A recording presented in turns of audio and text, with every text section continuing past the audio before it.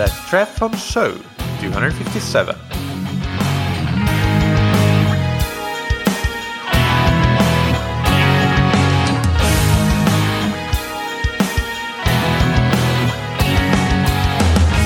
Hey, what's up everybody, and welcome back to another episode of That Triathlon Show, the podcast presented by scientifictriathlon.com. I'm your host Michael, and on today's episode I interview Dr. Mark Burnley. Mark is an exercise physiologist at the University of Kent, and his main research interests include oxygen uptake kinetics, or VO2 kinetics, which has really important implications for how to design optimal warm-ups before races in particular. It can be the difference between winning and losing, at least in more intense, shorter races. But even for things like triathlons, where the swim start can usually be pretty hard, this is an important topic that we'll get into. We'll also discuss critical power, which is another area where Mark has done a lot of research. And this is the transition point, or more correctly, the transition area between the heavy and the severe exercise domains. And because of the non-steady state nature of exercising above critical power, this also has significant importance in a large number of training and racing applications that we'll get into in the interview. But before that, big thanks to our sponsors. First, we have Precision Hydration that you can find on precisionhydration.com. Precision Hydration has developed an online sweat test, which is simply a questionnaire that you can fill out in just a few minutes, and it will give you a great ballpark estimate for how much sodium you lose in your sweat, and that will then also automatically generate a racing plan that you can use for how you should hydrate during your races. And this is something that I highly recommend to do as to get a bit of a benchmark or a starting point for your own experimentation. And that's also how Precision Hydration, and if you listen to my interviews with Andy Blow, what he recommends doing, then you should always experiment on yourself and try to fine tune your plan and make sure that it's dialed in. And that requires some trial and error, but to get that great starting point, go and take PH's free sweat test, and maybe even try their electrolyte products to match your sweat sodium content. You can get 15% off of them with the promo code ThatTriathlonShow15 on precisionhydration.com. And thank you to Roka that you can find on roka.com. Roka are the world-leading manufacturers of wetsuits, tri-suits, swimskins, goggles, high-performance eyewear, and prescription glasses and sunglasses. And as I record this, when you listen to this, it will be a bit later, but I'm recording this in just after Kona was scheduled to go ahead, the Ironman World Championships. And swimskins is something that is obviously of great importance in non-wetsuit swims.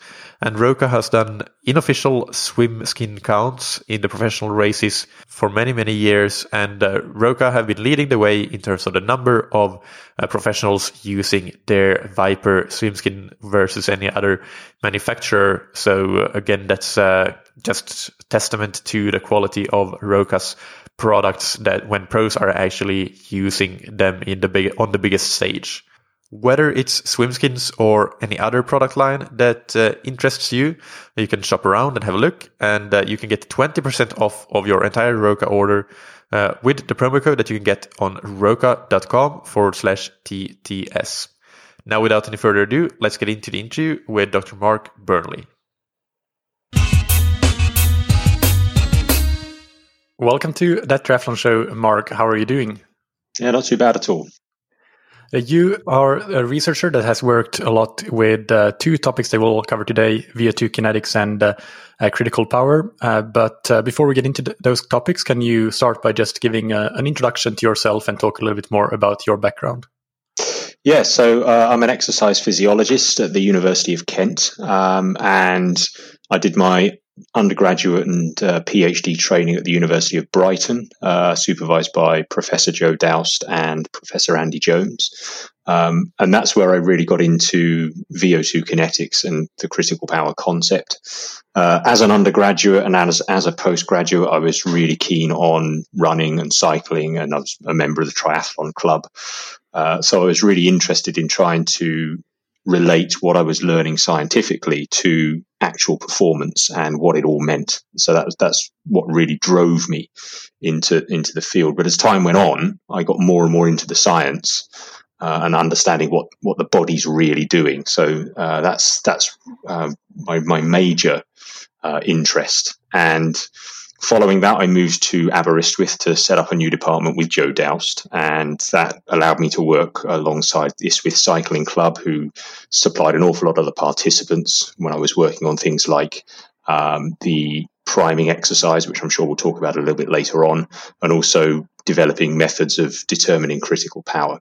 So, and then when was it? It must have been 2012. There was an opportunity came up at the University of Kent. They were just bringing up a new endurance research group, and that sounded really exciting. So I came here, and that's where I started working a lot more on neuromuscular fatigue and things of that nature. So looking at how, in relation to various metabolic thresholds, how the fatigue processes work within and around those metabolic thresholds. So that's really what I've been focusing on in the last 10 years or so. Yeah, perfect. That's a great introduction. And you mentioning there how to apply the science in the real world, that's something that we'll try to do throughout this episode as well. So let's start with VO2 kinetics, and perhaps you can give a definition and tell us what it really means and how it's relevant for endurance performance. Yes, well, VO2 kinetics is one of the parameters of aerobic performance, if you like. And it really, at its most basic level, it's the shape that the oxygen uptake response to exercise takes. So when you start from rest or from very low intensity exercise and then increase your pace, whether that be on swimming, cycling, running, up to the level that you want to get to, up to race pace. How does the oxygen uptake response occur? What does it look like? What are the phases that it goes through? And what's the physiology underneath each of those phases? And how does that relate to things like fatigue and performance is what we're really interested in. So if we take it right back to, if you like, the early days of physiology, you might have heard of the oxygen deficit and the oxygen debt concept that was brought to prominence by A.V. Hill in the 1920s.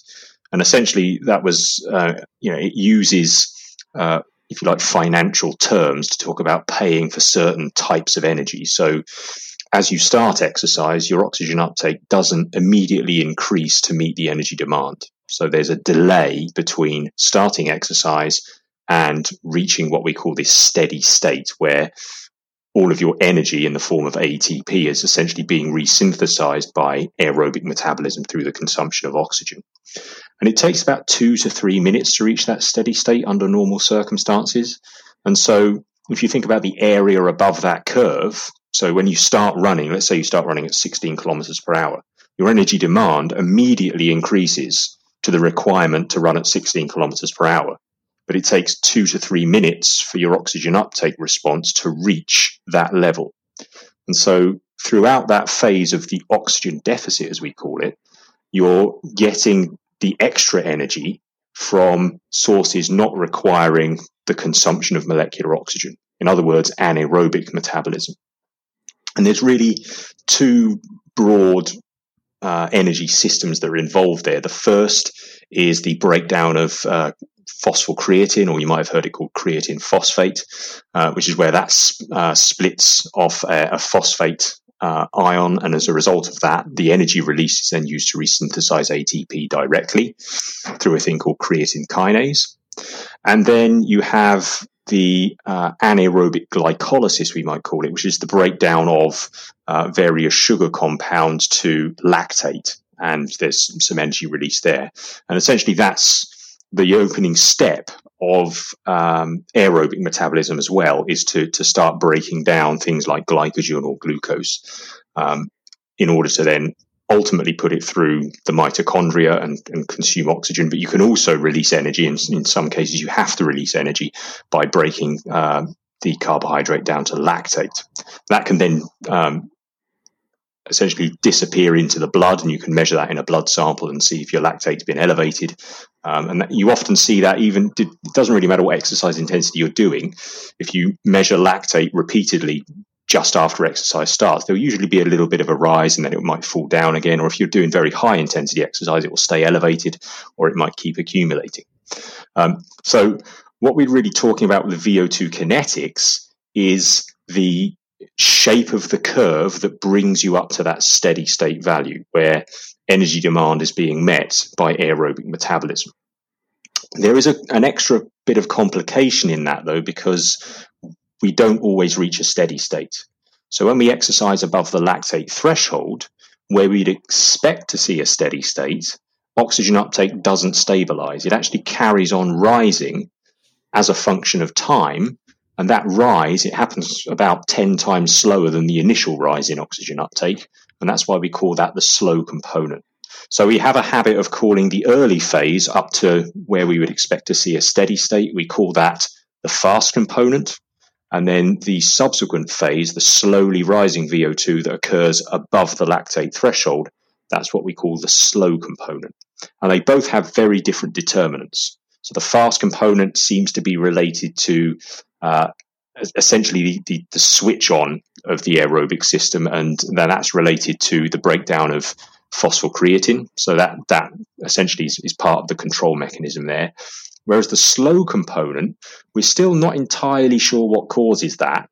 There's been various ideas, but probably the main one that's been focused on is the recruitment of additional muscle fibers. So as you continue exercise at relatively high intensity, some of the fibers that you initially recruited start to tire, start to fatigue, and as a result, you need to bring more in to help with that workload. And the problem with that is that if you're going to recruit more fibers, that's going to require more oxygen, and as a result, your oxygen uptake will carry on rising. All right, perfect. That's a lot of information, but let's hope that we have everybody with us. The one thing that I want to sort of try to pin down here is there such a thing as a good and a bad shape of the curve when we're talking about VO2 kinetics? So we get the O2 deficits and use anaerobic energy during the early part after starting exercising at a high intensity. So that would presumably mean that if you can quickly get your oxygen uptake to match the energy demands, it is better because the anaerobic energy production is in many ways more costly than the aerobic energy production.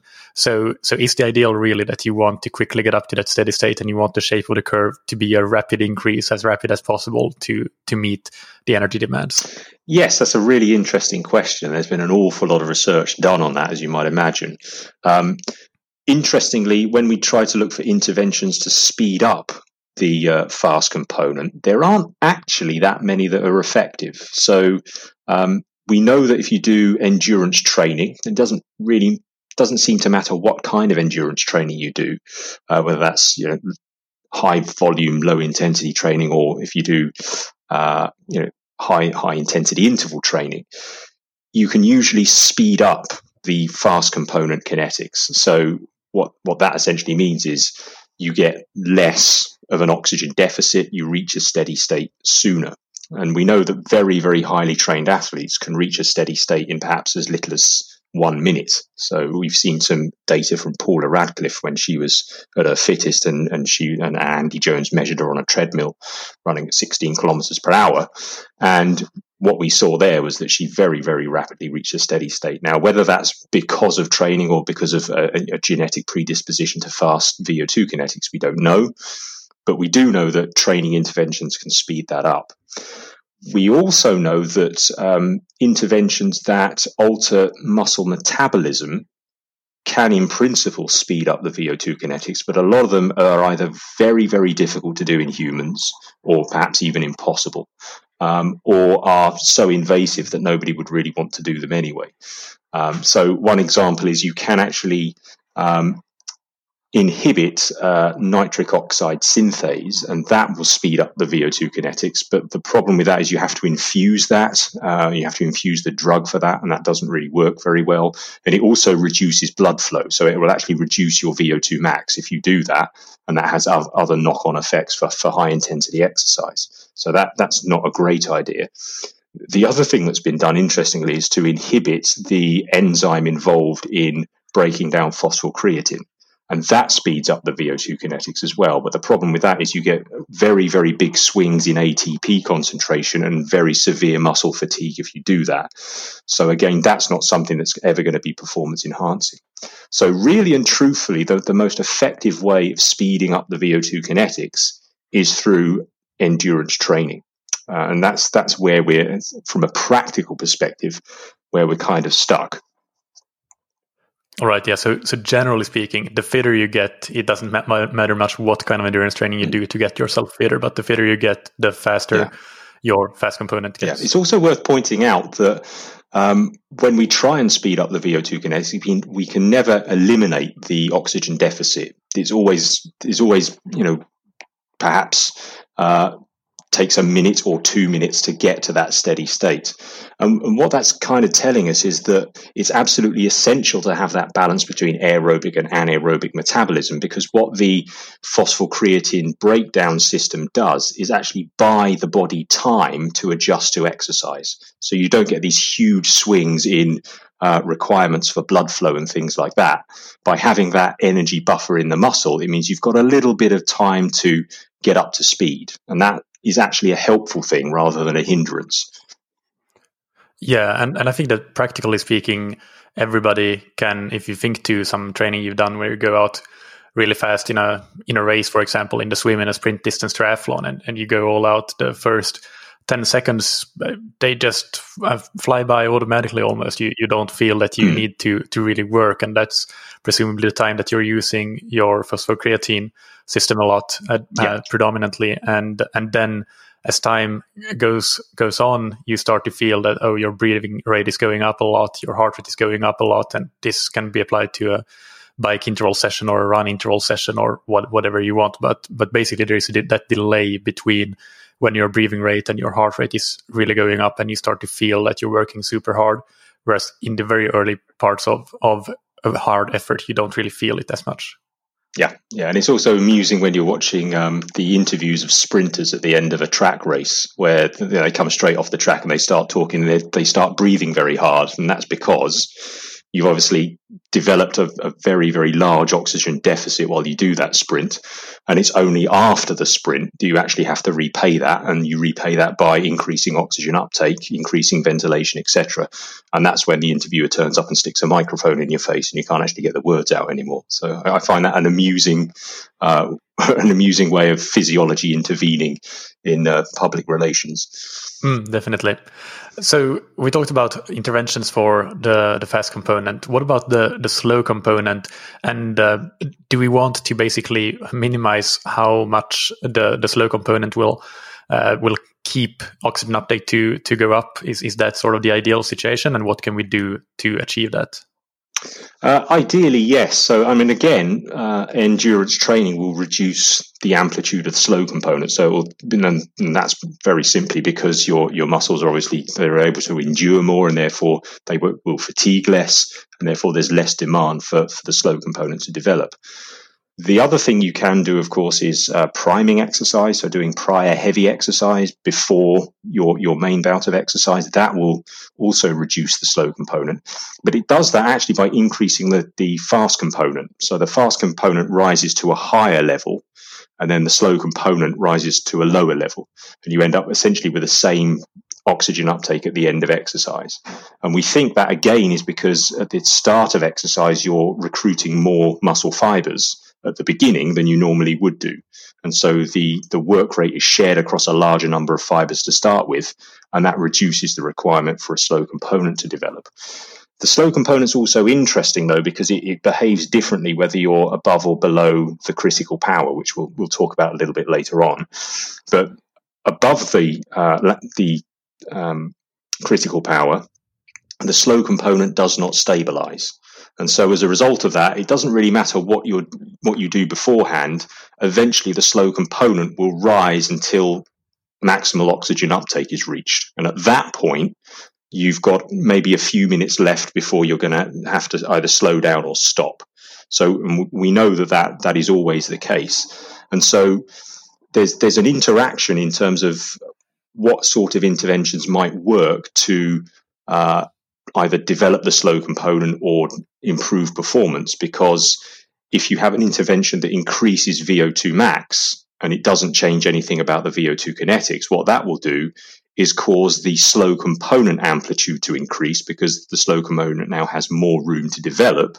That will increase performance, but interestingly, you see an increased performance with an increased slow component. And it's not because anything's happened to the VO2 kinetics, it's because the VO2 max has been increased. So, for example, if you breathe a gas high in oxygen, that will increase your maximal oxygen uptake. It may not do much to the VO2 kinetics, but it will increase the VO2 max, and then you'll be able to increase the slow component there. So it's important to note that the VO2 kinetics actually often interact with other parameters we might be interested in that can also be changed by other interventions. Yeah, that's really interesting. And you mentioned there that one of the reasons probable reasons for the slow component is that we are recruiting more and new muscle fibers. Could it have something to do with the type of muscle fibers that are recruited? For example, how the sequencing of slow twitch and fast twitch fibers is recruited? Yes, certainly. So there's been a lot of research done on that, and we also know that critical power is correlated with the number of type 1 muscle fibers you have. So the point at which the slow component's behavior changes in terms of the exercise intensity spectrum, it appears to be related to your fiber type. And back in 1996, Tom Barstow and Andy Jones and colleagues did show that there was a strong correlation between the size of your slow component and the number of fast twitch fibers you have. So the more fast twitch fibers you have, the bigger your slow component is likely to be at any given exercise intensity. And that was one of the things that really highlighted to people that muscle fiber types are probably involved in this. And so also what we call motor unit recruitment, which is essentially the same as muscle fiber recruitment, is probably involved in the development of this slow component. And it also highlights why training would be effective, because if you can train your type 1 fibers to be more fatigue resistant than they are, and particularly your what we call your type 2A fibers, the intermediate muscle fibers, if you can train those to be more aerobically fit, if you like, then that is going to significantly reduce the development of the slow component. And so doing training that's going to recruit those fibers, whether that be interval training, threshold-based training, should have a positive impact on the slow component. Yeah, that's something that we've touched upon a little bit in some other interviews, for example, with Professor John Hawley, about training those 2A fibers to make them more fatigue resistant. But I don't know, you tell me what you think. From my perspective, what I try to do in coaching, for example, when I try to achieve that objective, is to try to maximize the time that those fibers are recruited. So usually that means a high enough intensity, of course, so they're recruited in the first place, but it's not necessarily a super high intensity, more like a moderate intensity, and could also be combined with like some higher torque or higher force work, like hill running or low cadence cycling, and then just trying to build time in zone, so to say, for that moderate intensity where they will be recruited, but not so high an intensity that they will tire too quickly. Yeah, so I think things like mile reps are pretty good for that kind of thing. So you can obviously build those up in terms of the number of reps, but it's a sufficiently high intensity that you can be fairly confident that sort of fiber pool is going to be recruited at that point. So yeah, that's certainly something I would consider. Long intervals are the sort of thing you'd want to do there. Yeah. So with what we know about VO2 kinetics, how does that relate to warm-ups and or priming, as you mentioned? Yeah, so this is something I did my PhD on, and it all kind of kicked off interestingly for me personally, looking at triathlon. So what I was fascinated with was why it is that coming off the bike that you felt terrible running, and why you felt such heavy legs and slow and that kind of thing. And I really wanted to find out why that was. And so I kind of put a dissertation together to try and look at that kind of thing. And in doing the background reading, there was this whole seam of literature on prior heavy exercise and VO2 kinetics. And that's what really got me into the field of VO2 kinetics. I thought, well, there's something here that, we can measure this thing, we can look at how it changes, and then we can try and infer what's going on in triathlon from this. The only problem with that was that the prior heavy exercise studies had 6 minutes gap between one bout and the next, and that's never going to fly in a triathlon. So I realized there and then that I had to go down one or other path. I either had to look at triathlon or I had to look at the mechanism that underpinned priming exercise. And because of the nature of PhDs and things, I chose the mechanism. So we started looking at some of the previous work that had been done. And what they'd actually done is they'd fit one curve to the whole VO2 response. So the fast component, the slow component, and everything else in it was fit with one curve. And what they showed was that the VO2 kinetics were faster in the second of two bouts of heavy exercise. So if you think about the first bout of heavy exercise being the warm-up, and the second bout of heavy exercise being the performance that you're doing, there was clearly a change in the VO2 kinetics in the second bout. And what they also showed was if you did prior moderate exercise, so exercise performed below the lactate threshold, that had no effect on the VO2 kinetics at all, which was really interesting because it meant that, well, does doing a moderate warm-up do anything at all? Is it even worth doing that, or do you have to do race pace type warm-ups in order to get the effect? So that's what I was really looking at and trying to understand what the physiology was underneath that. And the first thing we had to do was separate the fast and slow components by essentially fitting two different curves to those components. And what we found was that the VO2 kinetics weren't any faster in the second bout. In actual fact, what it was, as I've just previously mentioned, is the amplitude of the fast component had increased. And that's just a technical way of saying that oxygen uptake rose to a greater extent in the first couple of minutes of exercise. And then after that, the slow component was smaller. And it's that balance between the fast component amplitude and the slow component amplitude, which was what was being affected, I should say. And that led us to think, well, if that's happening, what's that going to do to performance? Because nobody had actually measured that before. They'd just done 2 6-minute bouts of exercise separated by 6 minutes of recovery. So we did studies where we looked at manipulating recovery duration, and we found that actually, if you can do 12 to 15 minutes recovery, you still get the effect. So that might be better in terms of recovery from the first bout. And then, so what we did was we did a couple of studies where we had 10 minutes of recovery between bouts. And then we did time to exhaustion trials. So essentially, we just got them on the bike, pedaling it around VO2 max, and go for as long as they possibly could. And what we showed in 2003 is that prior heavy exercise does indeed increase time to exhaustion. So there's a performance effect. In a subsequent study, we did a time trial type effort where we actually had 2 minutes of constant load exercise and then 5 minutes all out.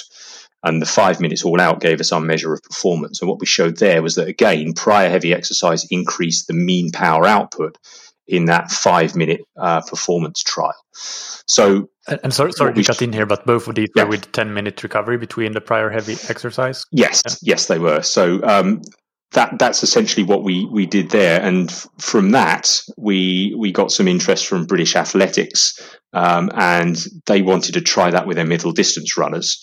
And what we came to there was a bit of a problem. I didn't do this myself, but the guys at the English Institute of Sport did it.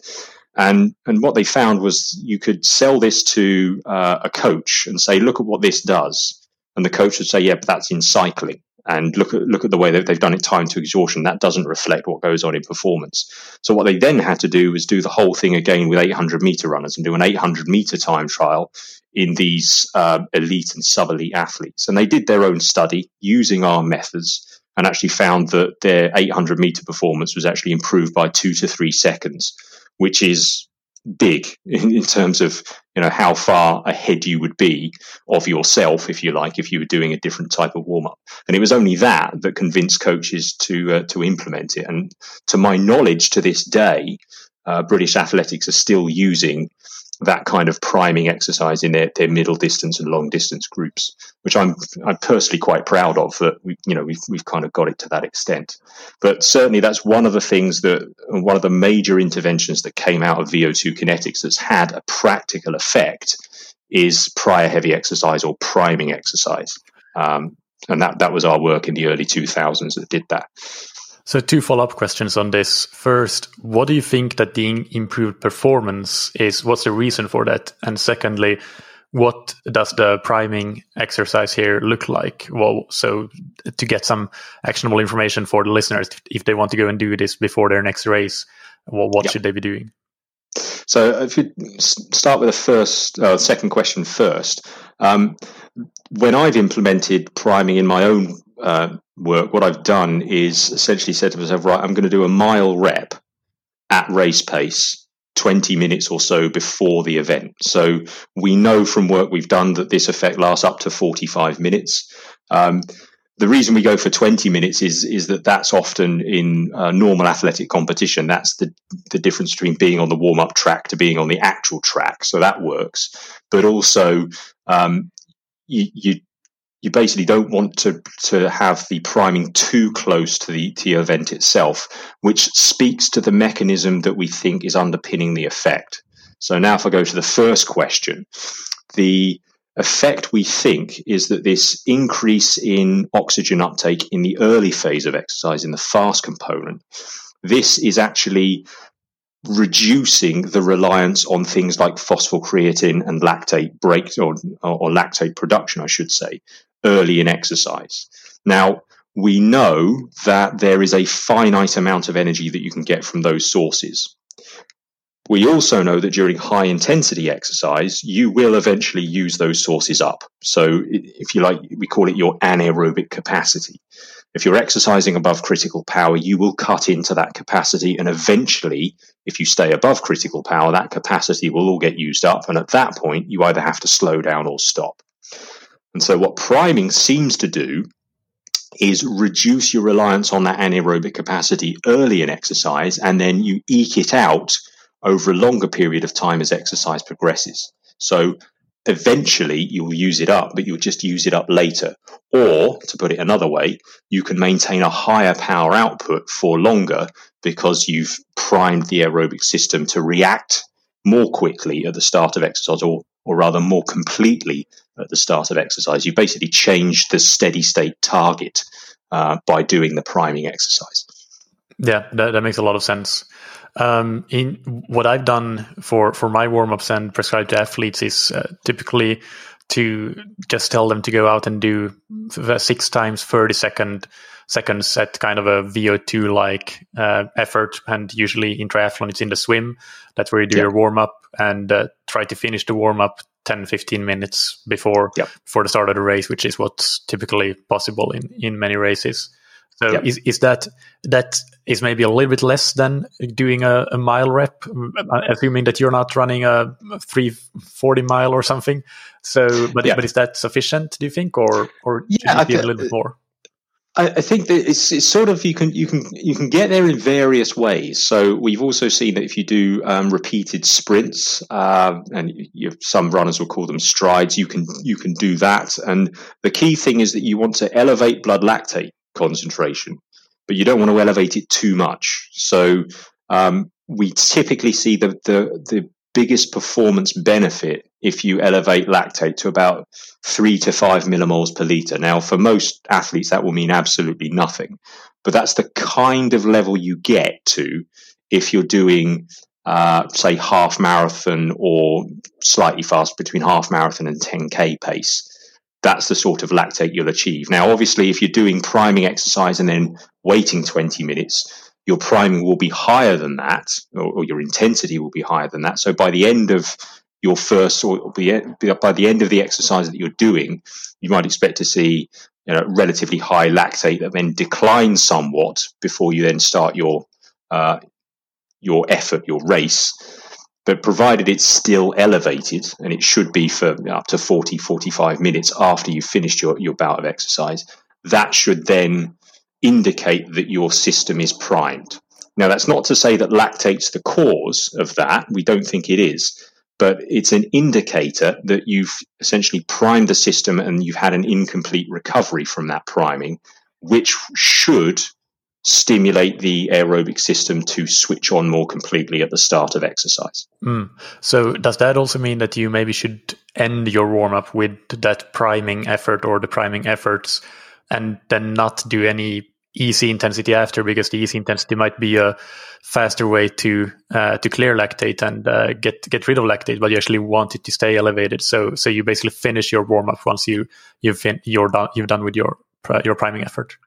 Yes, I would suggest that. Obviously, there's a potential, I wouldn't necessarily say safety issue as such, but what you don't want to do is essentially do a really heavy warm up and then stand still, because what will also happen is the blood will pool in the muscles. So what I tend to do is just mill around the start area, talking to people and so forth, back in the day when we were not socially distancing, but mill around and just, keep yourself relaxed. And it's more, once you've finished your priming exercise, then you're into whatever psychological routines you have in terms of your own psychological preparation for the race, because you've done the physiology bit, if you like, and then you're ready to toe the start line. At least that's the way I tend to think about it, is you can compartmentalize. Right, I've done my priming, the physiological systems are primed, I can stop worrying about that now.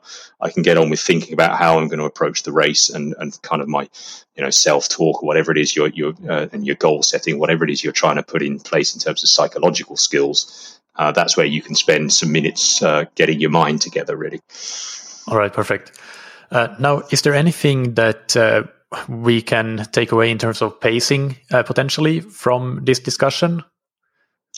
Yeah, I think the thing about the VO2 response to exercise is that what happens to your VO2 response and how it responds tells you a lot about both what pace you've actually set in relation to these other physiological parameters like lactate threshold, critical power, but also how you husband your pace while you're doing it. So the easiest one to think about is the exercise above critical power, that if you exercise far above critical power, you're going to have a very rapidly developing slow component that's going to cause potential performance limitation relatively soon, at which point you might want to reduce your pace.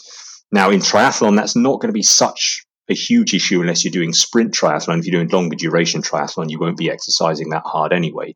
But if you are exercising that hard, you might want to take on a significant negative split. So you have a fast start, slowing down type strategy, and then leave something for perhaps a sprint finish at the end.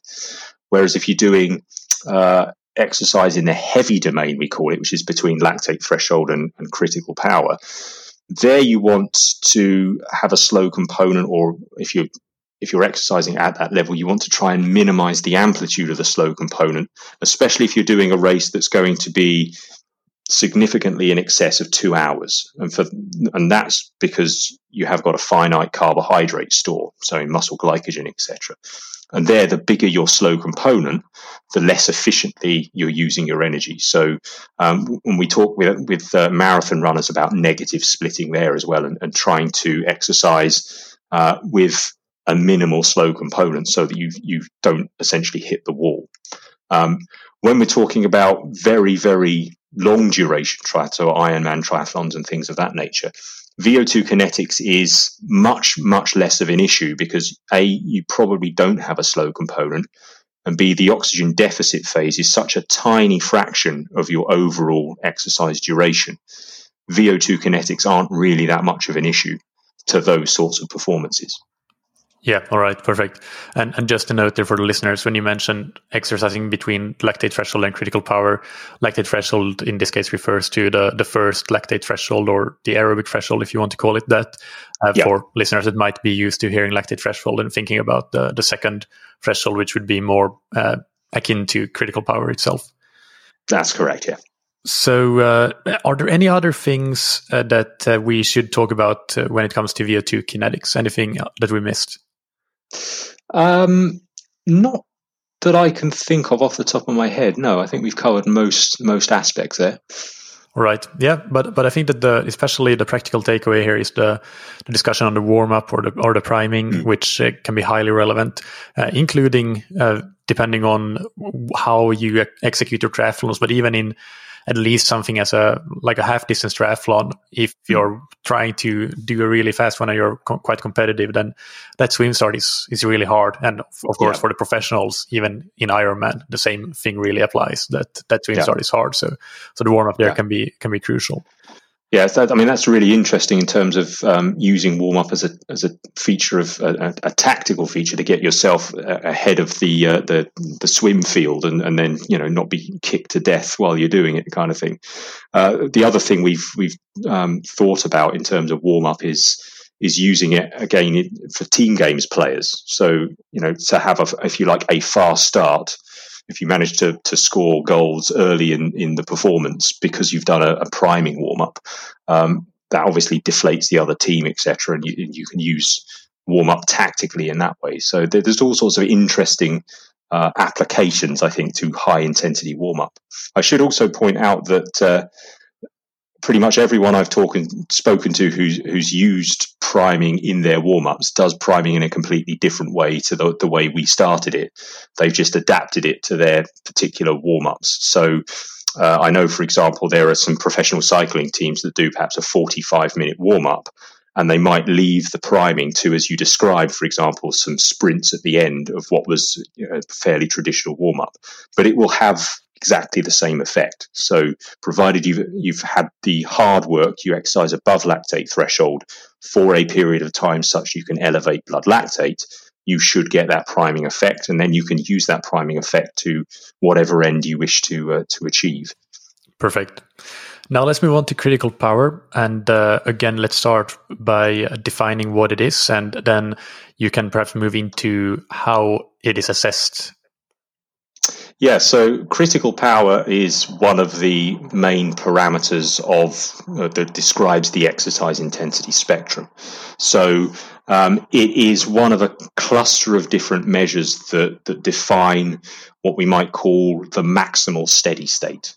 So as I described the behavior of the slow component, when you're exercising above the lactate threshold, that's where you start to see the slow component. So the first lactate threshold, as we discussed. Once you get to critical power, or when you're exercising below critical power but above the lactate threshold, the slow component can be stabilized. So it will reach an elevated steady state. When you exercise above critical power, you do not stabilize the slow component. So the slow component will carry on rising until it reaches VO2 max, at which point it has to stop because that's your VO2 max. And if you exercise, let's say, 10 watts above the critical power, if you're on the bike, then you might develop a slow component which takes 15 to 20 minutes to reach VO2 max, and then you stop. If you exercise 20 watts above critical power, it might take 10 to 12 minutes to reach VO2 max. If you exercise 30 watts above critical power, it might take 7 or 8 minutes, and so on and so forth. And what you find is that if you plot all of your times to exhaustion, you end up with what looks like a curve that's shallowing out as duration increases. And that shallowing out, the critical power, is the theoretical point at which you can exercise indefinitely. So following that line down, you will end up with a duration of exercise that's essentially infinite. And that's just a mathematical thing we call an asymptote. But it's also supposedly a representation of the lowest power output above which you cannot achieve a steady state VO2 or lactate or anything like that. And for that reason, it's important. You may also have heard of things like the maximal lactate steady state, which is essentially the same point but determined by the behavior of lactate. You may also have heard of the functional threshold power, which is a measure not dissimilar to critical power, but they're all essentially hunting for the same physiological point, the point where your exercise is no longer sustainable. And so the way we determine critical power, there's essentially two ways of doing it. The first is to do a series of time to exhaustion trials at different power outputs above the critical power, and then you define the shape of that curve and predict where critical power is, and to extrapolate to the critical power. Or there's the 3-minute all-out test, which is something that myself, Annie Van Hattelo, and Joe Dowse developed back in, we first published that in about 2006-07, where you essentially sit on a bike or on a track, or if you're running or if you're swimming, and you essentially sprint as hard as you can for 3 minutes in total. And the idea there is that as you sprint, you fatigue, and you essentially draw down your entire anaerobic work capacity. And once that's used up, the highest power output you'll be able to sustain is the critical power. And this actually speaks to why So this 3-minute test is an overpaced effort. You will gradually lose power as the test progresses. Yeah, so you don't pace it at all. You just pedal as hard and as fast as you can for 3 minutes. And given that I was the pilot subject for this, it's a horrible, horrible experience, but it does produce some really beautiful data. So it's a really nice test in the scientific sense, but it's a really not particularly user-friendly test because it's a horrible 3 minutes. But then from a practical perspective, it's easier than coming in 3 or 4 or 5 times to do a time to exhaustion trial and then define critical power in the traditional way. It's probably worth pointing out that the critical power is only one of 2 parameters that we're interested in when we're determining critical power. There's the critical power itself, and then there's this thing we call the W prime. And the W prime is defined as the amount of work that you can do above critical power before you are exhausted. And so you have let's say critical power might be 250 watts for somebody who's reasonably well trained, but not an elite athlete. The W prime will be an amount of work that you can do above that critical power. And it doesn't matter how fast you do it, you've got that amount of work to play with. So, for example, if you were to exercise at, let's say, 400 watts, and you've got a critical power of 250 watts itself, then you might exhaust yourself in 2 minutes. And then if you did, let's say, 300 watts, you might exhaust yourself in, say, 6 to 8 minutes or something like that. But the amount of work you're able to do in both of those cases above the critical power is identical. And so that's what produces that characteristic shape to the curve. It declines very quickly at very high intensities, and then it gradually shallows out until you approach the critical power. That W prime is it's called the curvature constant parameter, but it's also been related to the anaerobic work capacity. So it does have that relationship to your anaerobic energy stores. It's a little bit more complicated than that, but as a first pass, if you like, it's probably worth thinking of it in that way. And what that then allows you to do is think about how you could pace your efforts above critical power. So, for example, if you know how much energy you've got in that W prime store to play with, then you can pace yourself effectively, not just in a race, but also doing interval training. So you could say, well, I've got this much W prime and my critical power is this high, so I'm going to set my intervals up in this way so that I know that by the end of that interval training session, I'm going to have exhausted my W prime. And that's going to essentially be the most efficient way of doing that kind of interval training. So there's all sorts of things you can pull out of the critical power concept that can help you both in racing and in training. Yeah, just a note there that the unit for W prime is in kilojoules, so that's how you can basically you can exhaust those energy stores in different ways. 2 minutes going 150 watts above critical power, or 6 minutes going 50 watts above critical power. You will have expended the same amount of kilojoules there in this hypothetical example that we haven't checked the math on. But and it's worth pointing out. I mean, I've used 250 watts as an example. Critical power, a typical W prime will be about 15 kilojoules in somebody who hasn't developed their anaerobic side. I've seen sprint cyclists who've got W primes perhaps 25 kilojoules, but typically if you get somebody who's a trained cyclist but not elite, they'll come in and they'll have a W prime of say 15 to 20 kilojoules typically is what you see. Yeah, and a lot of triathletes I've seen have W primes that are lower than that, just by the nature of long distance triathlon in particular. Yeah.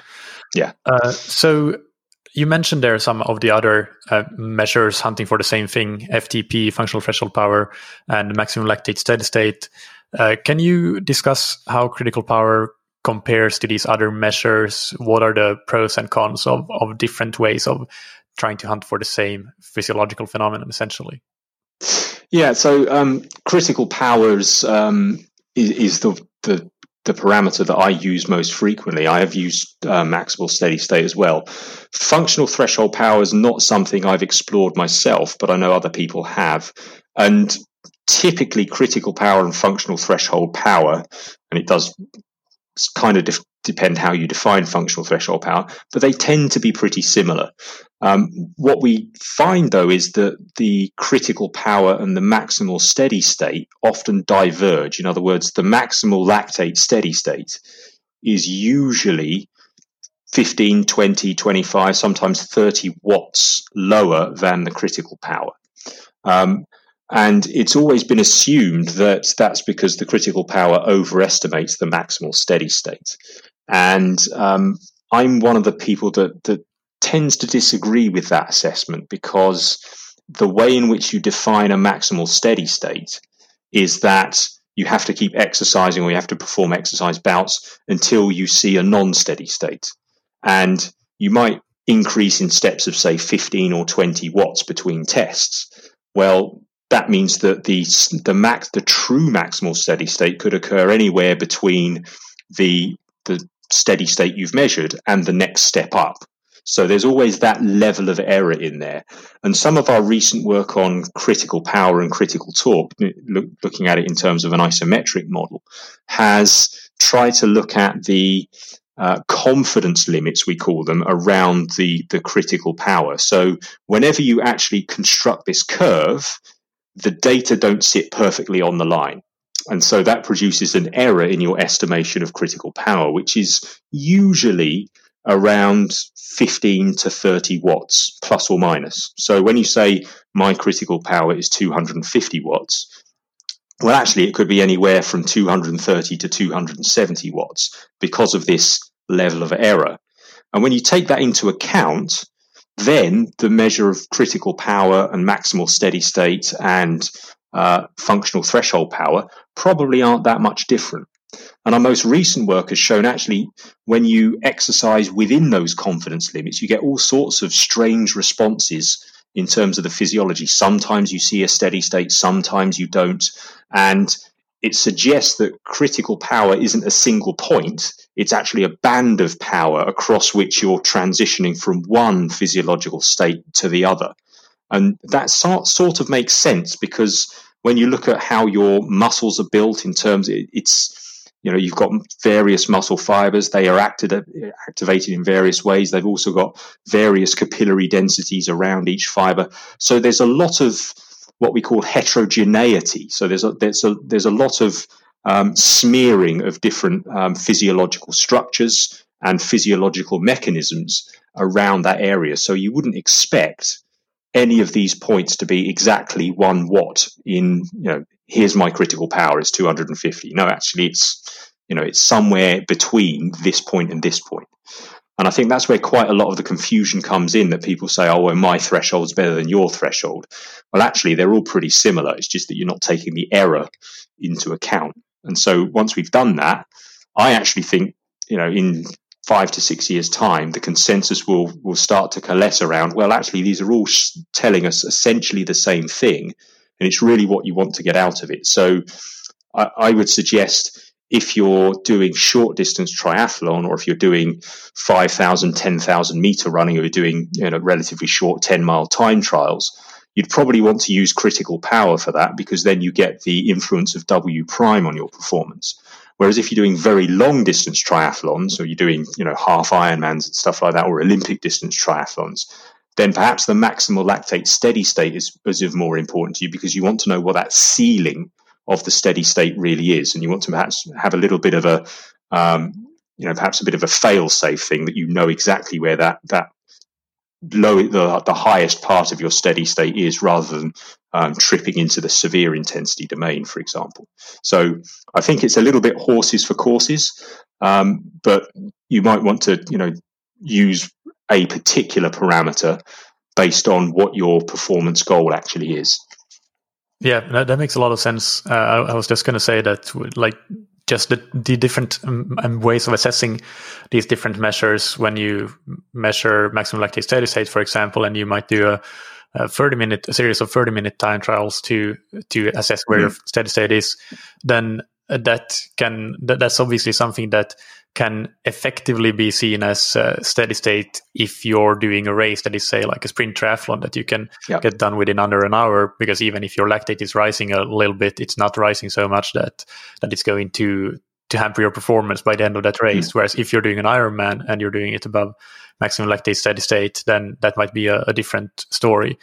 So they're basically tested on different time scales, so that needs to be taken into account. So yeah, I think that's a good way of looking at it. But when it comes to using critical power in training, for example, what would your recommendations be in terms of that, with taking into account all of the things you just mentioned, with the potential error and all the confidence bars that we have around where your critical power actually is? Yeah, so if you want to do any training that's above the critical power, then what we would suggest is that you exercise what we might say 2 standard errors above the critical power, which, as I've already mentioned, that's essentially going to be something around 20 watts above critical power. If you exercise any closer to critical power, you can't be absolutely sure whether you're below it and above it. So, if you want consistent responses, that's where you have to exercise. In terms of using the critical power concept for training, of course, if you have a pocket calculator, you can work out, if you know what your critical power is, you know what your W prime is, and you obviously have some means of measuring power or speed, then you can set some really quite specific intervals based upon the use of your W prime. And Phil Skiba's work on the W prime balance model has been used both in interval training and in racing, in terms of the tactical use of surging and things like that, to know when it is you're actually going to use up your energy store. So that can be really useful in terms of optimizing your performance, because you know how much you've got to give, and as a result of that, you've got the ability to then plan both your intervals and your races around the critical power concept. And what would you say about training at or just below the critical power if you want to do quote unquote threshold training? What would the recommendation be for where you should sit within that band of critical power? If I was going to be doing that, I would suggest that you probably start below that point, and then the way I would conceive it, that you would, depending on the course that you're riding or running or what have you, you use that as the maximal steady state to start with, and then you can push into the severe domain when you feel comfortable, when it's required, if there's a hill coming up or a drag or something like that. But you also need to be able to kind of pare that back as well. So it's a really, I always, I'm a little bit biased here because my old training back in the day was almost all threshold work. So I just loved doing it. I just loved the feeling of being right on the limit all the time. It's not something I would necessarily prescribe to anybody because it's psychologically very difficult.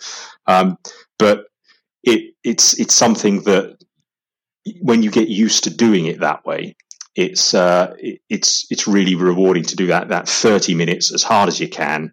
And actually your body will tell you where it's at, really. It's something that I can't give a scientific answer to this, but you can feel when you're at that point. You don't necessarily have to say, well, I've had my critical power measured at 250 watts in the lab, so I'm going to slavishly work at 250 watts. You can basically set, let's say, 250 watts for the first 5 minutes of your ride, and then do the rest off feel, because you'll know where that point is then, if you see what I mean. So I think it's also worth listening to yourself while you're doing this stuff, because once you're at that threshold, it's actually quite obvious when you've gone over your limit, if you like, and you can feel, I'm pushing it too hard here, and you can pare it back a bit.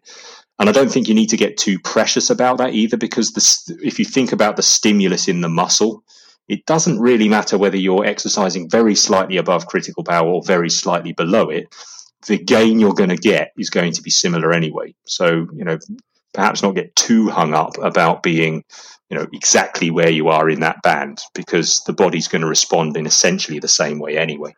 Yeah, that's a really good point. And as you mentioned, it is a band, and it's not an on-off switch, but just a gradual transition, and in how the body is responding and how the muscle fibers are working and so on. So yeah, I would agree with that. What you mentioned there with your body knowing where that limit is, where you can just about stay and sustain that power, but it's very hard. It reminded me of an old quote from, I believe it is Chris Boardman, that said about pacing for time trialing, that when you do a time trial and you ask yourself, can I sustain this pace? Is this my race pace for today? The correct answer should be maybe.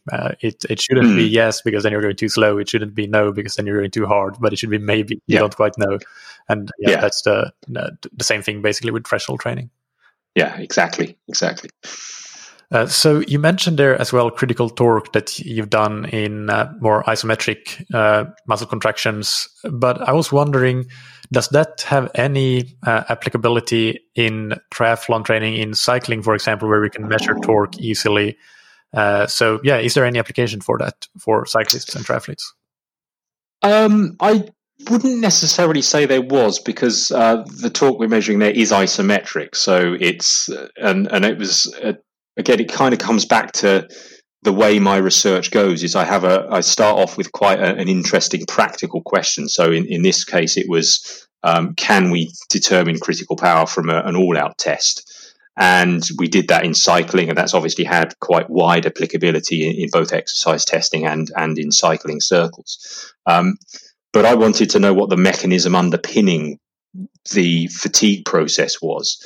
And the single best way of doing that experimentally is to do it isometrically, because then you can measure very accurately the muscle activity. You can stimulate the muscle electrically, so you can work out how much peripheral and central fatigue there is. You can look at the torque profile itself and see how that's changing in terms of the noise characteristics and what that means for fatigue. So from that perspective, that was why I was doing that. And so we ended up doing an equivalent 3-minute all-out test in an isokinetic dynamometer using isometric contractions. But we realized that you couldn't actually get W prime exhausted in 3 minutes. So we ended up having to do a 5-minute all-out test.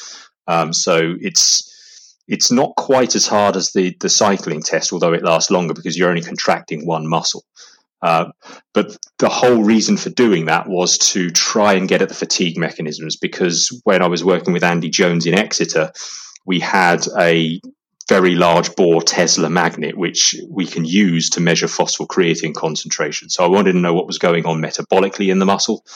But the only real way of doing that is you can't cycle in it because it's not big enough, but you can do isometric, or you can do knee extensor contractions in it. So I was trying to develop an exercise test that we could then put into essentially an MRI scanner to look at that. And so we've done that work as well.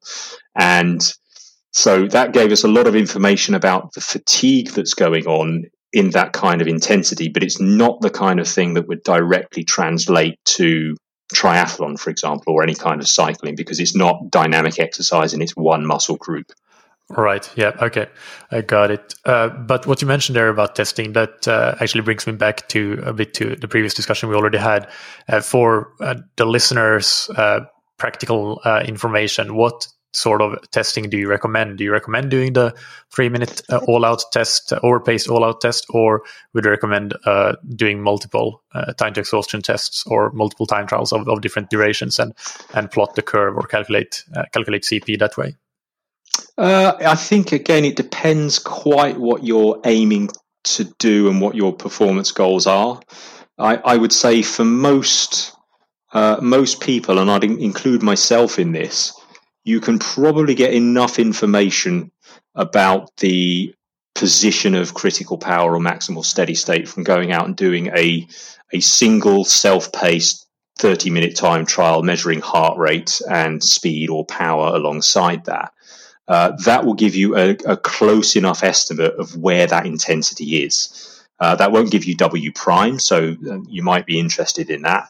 If you wanted to do that, then I think the two options you've got are the repeated times to exhaustion or repeated time trials at different power outputs will give you that curve shape, so you can do that. If you really want to, I think the consensus is that the 3-minute all-out test, if you perform it properly, will work. And I have to be very careful about what I mean by properly, because if there's any element of pacing whatsoever in that test, then it probably won't work quite as well as you'd expect it to. So by not giving it an absolutely all-out effort, what tends to happen is the 3-minute all-out test overestimates critical power, which obviously has its own problems. But when myself and Annie were refining this test, and Annie's done a lot more work on it than me subsequently, we have this thing where if you're measuring gas exchange whilst you're doing this test, you should expect to see VO2 max be achieved. That's one of the things that would tell us that a test is actually working properly. You would also expect that there's no increase or no change in power output other than a decline to a plateau. So if you see any lumps and bumps in the power profile, that probably indicates pacing. And that if you've done all of that right, and you get that last 30 seconds of the test, and it seems fairly stable, then it's likely that is going to represent critical power. If I was going to suggest somebody, if somebody wanted the really, if you like, the most accurate way of doing it, then I would suggest probably still the most fail-safe accurate way of getting a critical power is to come in and do 4 or 5 times to exhaustion in a lab and define the curve that way. Although I appreciate for most people that's not going to be feasible. And so if you want to go in and do a single visit lab session, the 3-minute all-out test is the thing to do. But you've got to be prepared to have a very, very hard 3 minutes of your life whilst that's happening. And of course, the harder you go, the more likely that test is going to be successful. So it's a little bit counterintuitive. You feel like your legs are screaming at you, your lungs are screaming at you. That's the time to really push through it and keep going. I've always found the hardest part of that test is the middle part of it, where you're nowhere near the end, but you're far enough into it to know that it really hurts. And that's where psychologically a lot of people often ease up. And then you see a lump in the test and and it's a horrible feeling as an experimenter as well, because you're going to have to ask that person to come back and do it again, because it's going to be a failed test, and you know that halfway through. So if you do the 3-minute all-out test, make sure you commit to it, would be my answer. Yeah, I've done several actually 4-minute overpaced tests like that for a different test protocol, and totally see what you're saying there. It's quite a brutal test, but it's just something that you have to suffer through. A lot of people do measure critical power with just 2 single points, 2 all-out time trials, essentially of predefined duration. So, for example, 3 minutes and 12 minutes would be quite common. What do you think about that, and what would the potential error be in using only 2 points versus using, for example, 4 or 5 points, as you mentioned? Yeah. So the problem with using 2 points is that you've got 2 parameters in your model. And so statistically, you have no degrees of freedom. So you will always get a perfect relationship in that curve, or if you do it with a straight line, if you do it, because you can obviously linearize it by looking at the work time model. So you plot work against time, and that will give you a straight line. So you have no measure whatsoever of the error involved in that calculation. So it looks like it's perfect, and it might not be. So if either one of those points is significantly off, which you won't know unless you do a 3rd or 4th test, then that can have a very severe impact on either the calculation of your critical power or your W prime. So you always have to do at least one more test than the number of parameters in your model. Otherwise, you don't have any statistical validity to what you're doing. And the other thing to point out is, because you've got 2 parameters in the model, if you do only do 3 tests, then essentially you end up with what we call a standard error. of the estimate, so a standard error of estimate of critical power. And let's say your standard error is 5 watts, which sounds quite small. From a statistical perspective, what you then have to do is multiply that standard error, if you've only done 3 tests, by about 12.7 to get the true 95% confidence interval, at which point your critical power is now, or the band within which your critical power sits, is now a plus or minus 60 watts. And I would say that's probably not a usable band of power to be talking about. Whereas if you do 4 or 5 tests, then the degree to which you have to multiply your standard error is significantly reduced. So it's down to, you multiply it by 3. And at that point, your critical power is plus or minus 15 watts, which is much, much more manageable and more sensible in terms of what we know is going on physiologically as well. So that's why I'd recommend doing 4 or 5 trials, is that purely from a statistical perspective, you'll have the most confidence in your model output if you do that.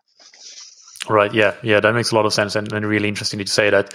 If you want to learn more about the statistics of it all, of the error measurement and the multiplying factors that you mentioned there, what would a good search term be to look for? What is the statistical phenomenon called? Well, it's based on the t-tables. So it essentially looks at what you have to multiply any standard error by to get your confidence intervals. I can't think of a particular resource off the top of my head that would get you there, but it's a basic underlying statistical phenomenon with any kind of curve fitting that this happens to be the case. The more data points you have in your model relative to the number of parameters in your model, the better, because it also means that, let's say, a 2-parameter model and you've got 20 data points. If the model fits the data very well, then you've got a lot of observations that a model with very few parameters that is actually doing a good job of fitting.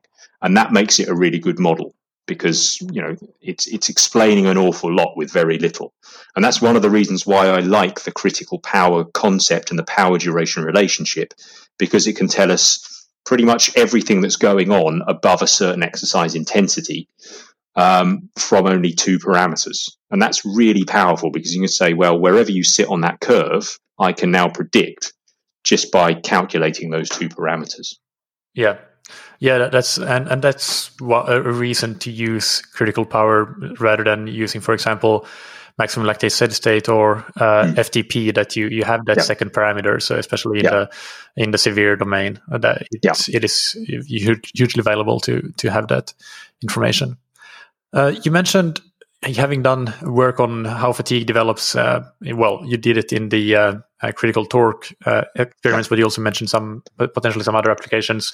Can you talk a little bit about that? Do you have any more information about how that would occur in endurance sports in the different exercise domains? Yeah, so we've actually published a paper on that in the European Journal of Sports Sciences 2 years ago, where we tried to look systematically at the fatigue processes within each intensity domain. And the intensity domain where most is known about fatigue is the severe intensity domain. So the reason for that is pretty simple. The duration of exercise in that domain is relatively short, less than 20 minutes. So you can get participants to come in repeatedly and look at various different aspects of fatigue. Less is known about the heavy intensity domain, although there's still quite a lot of research done in relation to carbohydrate utilization and things of that nature. And then in the moderate intensity domain, we know a lot less about fatigue at those intensities, because the durations required to develop fatigue are so long and there are so few participants who are willing to volunteer to, for example, sit on a cycloergometer for 6 hours and then be measured afterwards. So you need to. I need to connect you with some people. I know a lot. So generally, if we go from the bottom upwards, what we find is that in the moderate intensity domain, because we don't have really limitations in fuel store utilization, because the intensities are so relatively low, what we tend to find is there's a lot more what we call central fatigue that's impacting upon performance there. So in essentially brain fatigue is occurring. So that could reduce drive to exercise, reduce motivation, and what we call voluntary activation is reduced. So your ability to actually recruit muscle fibers very late in exercise is diminished. Even though they might have lots of energy in them, your willingness to recruit them just declines. And there's also, of course, over a very long period of time, particularly if you're running, there's the issue of accumulation of muscle damage and soft tissue damage as well, which can impact upon performance. Then when we go above the lactate threshold and we have the development of this slow component, that's where energy store utilization becomes important. So in terms of husbanding your glycogen reserves and carbohydrate supplementation, it seems to be that a combination of that, and if the environmental conditions are right, hypothermia could be limiting performance. So it's essentially there a depletion of energy stores and an accumulation of heat if the environmental conditions allow it,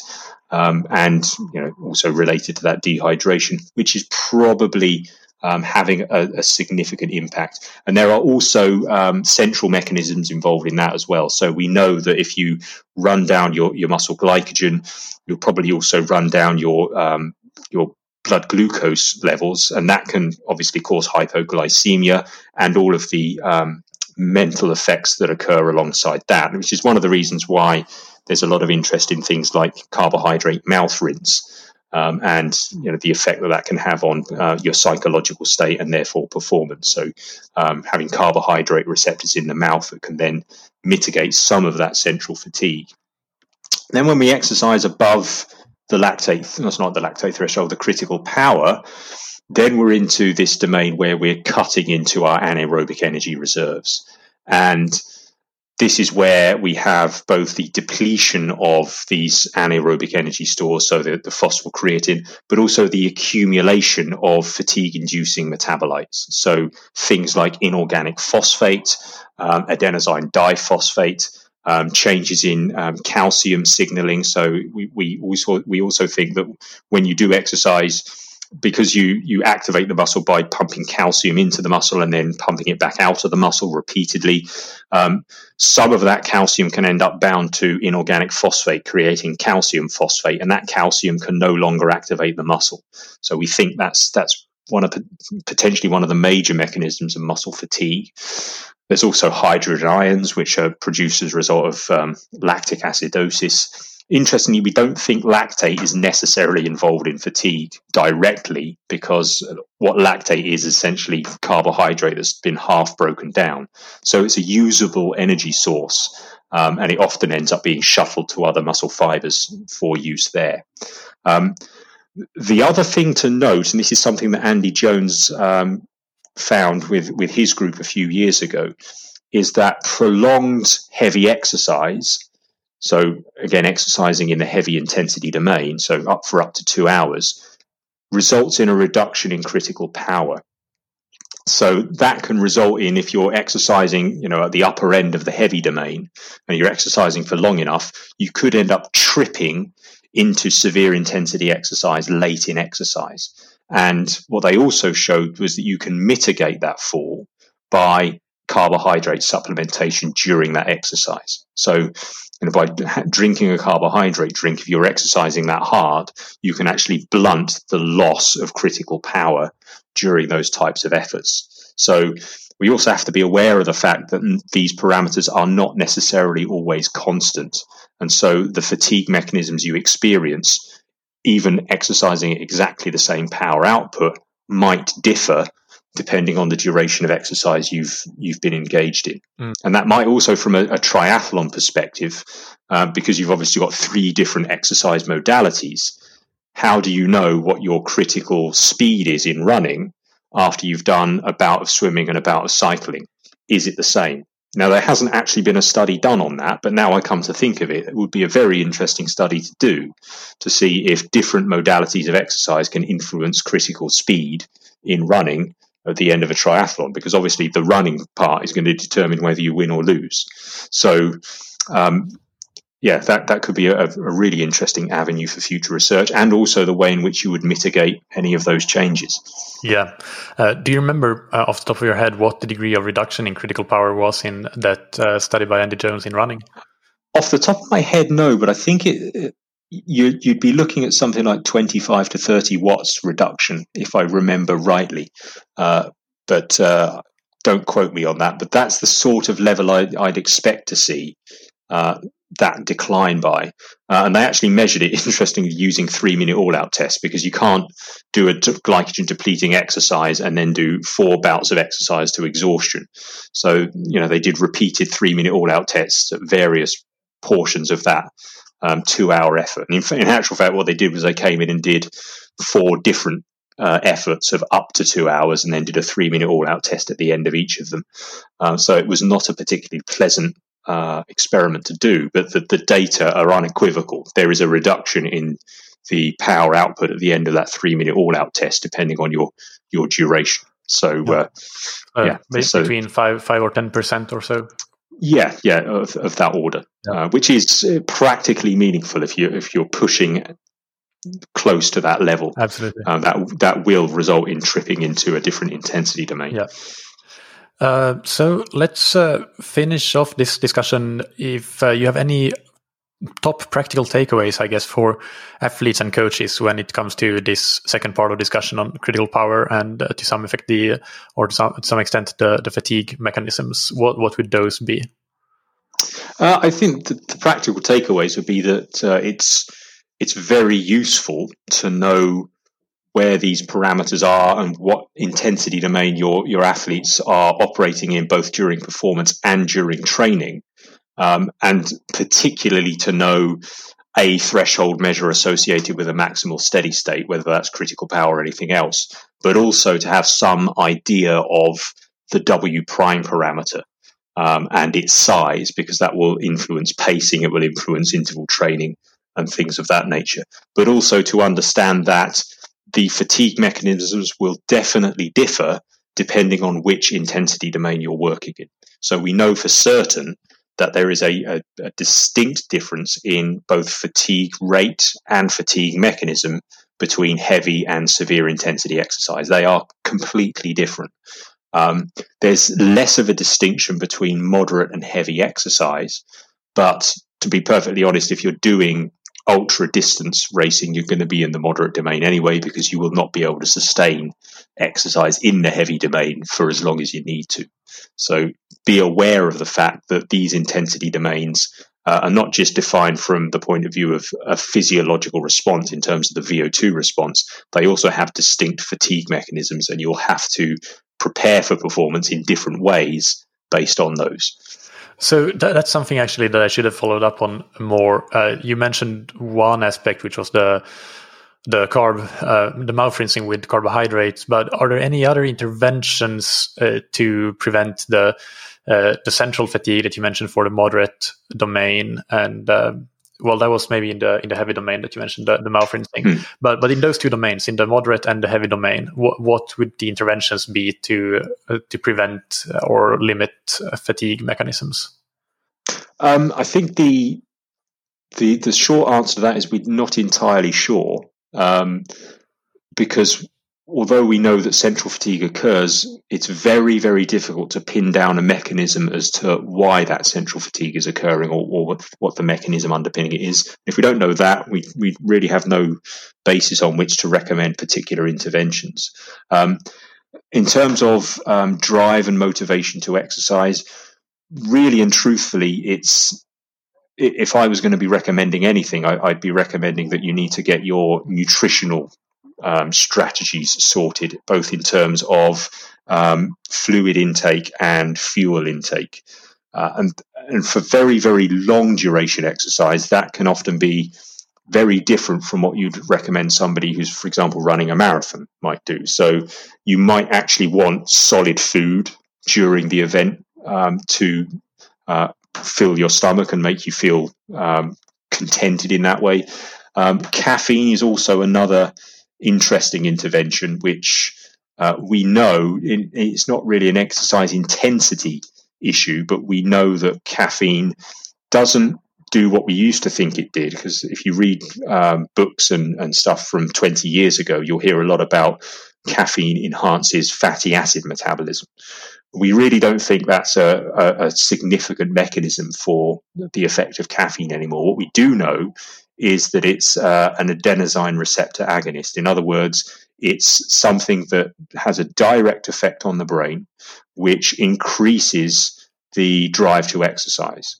So caffeine as a stimulant, what I'd be recommending, and it doesn't really matter whether it's in the moderate domain or the heavy domain, I would suggest caffeine-containing beverages are something that people should be using if they're able to tolerate it during performance. I certainly wouldn't, however, recommend taking caffeine pills or anything of that nature with a high-dose caffeine, because we also know that caffeine at very high doses can be potentially dangerous. So a caffeine-containing beverage, whether that be cola or coffee or whatever it might be, or anything that you like that contains caffeine is worth ingesting because of the effects that it can have on the central nervous system. But do take care with it not to develop your own. Don't buy a bulk load of powder, because if you get the decimal place wrong in terms of mixing it up, that can have you can end up in hospital with it, basically. So just go with if you like the real food options in terms of caffeine intake. Yeah, I relatively recently interviewed Dr. Ali Ajmal, who has conducted the most recent meta-analysis on caffeine in endurance performance. And basically the takeaway message there was 3 to 6 milligrams per kilogram body weight an hour before training. But that's actually quite a significant amount. I raised actually this past week, and that's where speaking here. And I went for the lower end of that, so 3 milligrams per kilogram body weight before the race. And that was one caffeine tablet, which I got from an Informed Sport approved manufacturer. So that's an option that I would recommend to people. I'd certainly recommend, if you want to do the higher dose end of things, go for the individual tablets. Don't go for the powder, because it's just too easy to get the mixing wrong. The amount you actually need to get 3 milligrams per kilogram body mass is a relatively small amount of caffeine, actually. I mean, you could easily fit it into a tablet. So if you end up with a pile of caffeine powder that you then put into a drink, you're going to be in trouble. All right. So this has been a great discussion. Let's finish off with the rapid fire questions. Take just one sentence to answer these. And the first one is, what's your favorite book, blog, or resource related to endurance sports? I think the one that always comes to mind is Endure by Alex Hutchinson. I mean, I know Alex very well, but he really hit it out the park with that book. And it's not directly related to triathlon necessarily, but there are so many interesting things that he picks out there in terms of how the mind and the body works during endurance sport. That it's one of the best books I've ever read on the topic, to be honest. Yeah, I agreed. And Alex is also a past guest of the podcast with that book as the main topic. What's a personal habit that's helped you achieve success? It took a long time to think about this. I think my main one is to try and think about things from different perspectives. So if you take the mainstream view of something, to try and turn it on its head and look at it from a different angle and try and shake it up a little bit. I've always tried to do that, and I've never written papers and things like that, I've never tried to write it in the same way twice to try and keep my mind fresh. And I've had reasonable success with that, I think. And finally, who's somebody that has inspired you or that you look up to?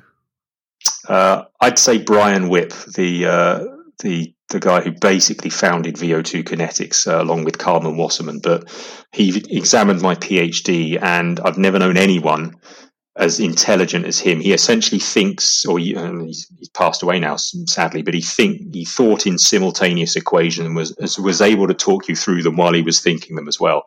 So he was a phenomenal man. So yeah, he's a guy who still inspires me to this day. Wow. So finally, tell the listeners where they can follow you and follow the work that you're doing, Twitter, anything else that you want to mention as outlets. Yes, so my Twitter handle is Dr. Mark Burnley, all one word, and I also have a personal page on the Kent website, so kent.ac.uk. And if you do a Google search for Mark Burnley, my name normally pops up right at the top there. So you'll be able to find me there as well. Perfect. Thank you so much, Mark, for sharing so much of your time. It's been a brilliant discussion. And I think that the listeners will really, really enjoy this. Okay. Thank you very much. I hope that you enjoyed that interview. As always, send me feedback. Let me know what you think about the interviews that I do. I want to give a big shout out here to Professor Andy Jones, who is a past guest on the podcast. I will link to his episode in the description and in the show notes. But he is the one that recommended I contact Mark for an interview. As you heard, they have done a lot of research together, as Andy was supervising Mark for his PhD. So just wanted to give that shout out. It's much appreciated when well-respected guests recommend new guests for the podcast. It ensures that the quality of the podcast remains really high and the quality of the guests remains high. You can find the show notes for this episode on scientifictriathlon.com, where we'll have links to Mark's Twitter, ResearchGate, and university profile pages. We'll have links to Andy Jones' episode on that triathlon show, which is somewhat related to this episode. We'll also have links to several papers that on the topics that we discussed, including VO2 kinetics, priming exercise, and critical power and the different fatigue thresholds in exercise physiology. On Thursday, we will have another Q&A coming out, and then next Monday, I interview Professor Grégoire Millet, who is one of the world's most foremost researchers on altitude training. If you're looking for training plans or coaching services, do check out scientifictriathlon.com, where we have tons of information about that. And if you need any more help with choosing or wondering what option is right for you, then just email me, michael@scientifictriathlon.com. Big thanks to our sponsors that make this podcast possible: Precision Hydration, that you can find on precisionhydration.com. Go and take their free online sweat test to get a personalized hydration strategy for your next race, and get 15% off your order with the promo code THATTriathlonshow15 on precisionhydration.com. And thank you to Roka, that you can find on roka.com. Go and check out their wetsuits, tri-suits, swimskins, goggles, high-performance eyewear, and prescription glasses and sunglasses, and get 20% off your order with the promo code that you can get on roka.com/TTS. Thank you, as always, for listening. Keep training smart and keep loving triathlon.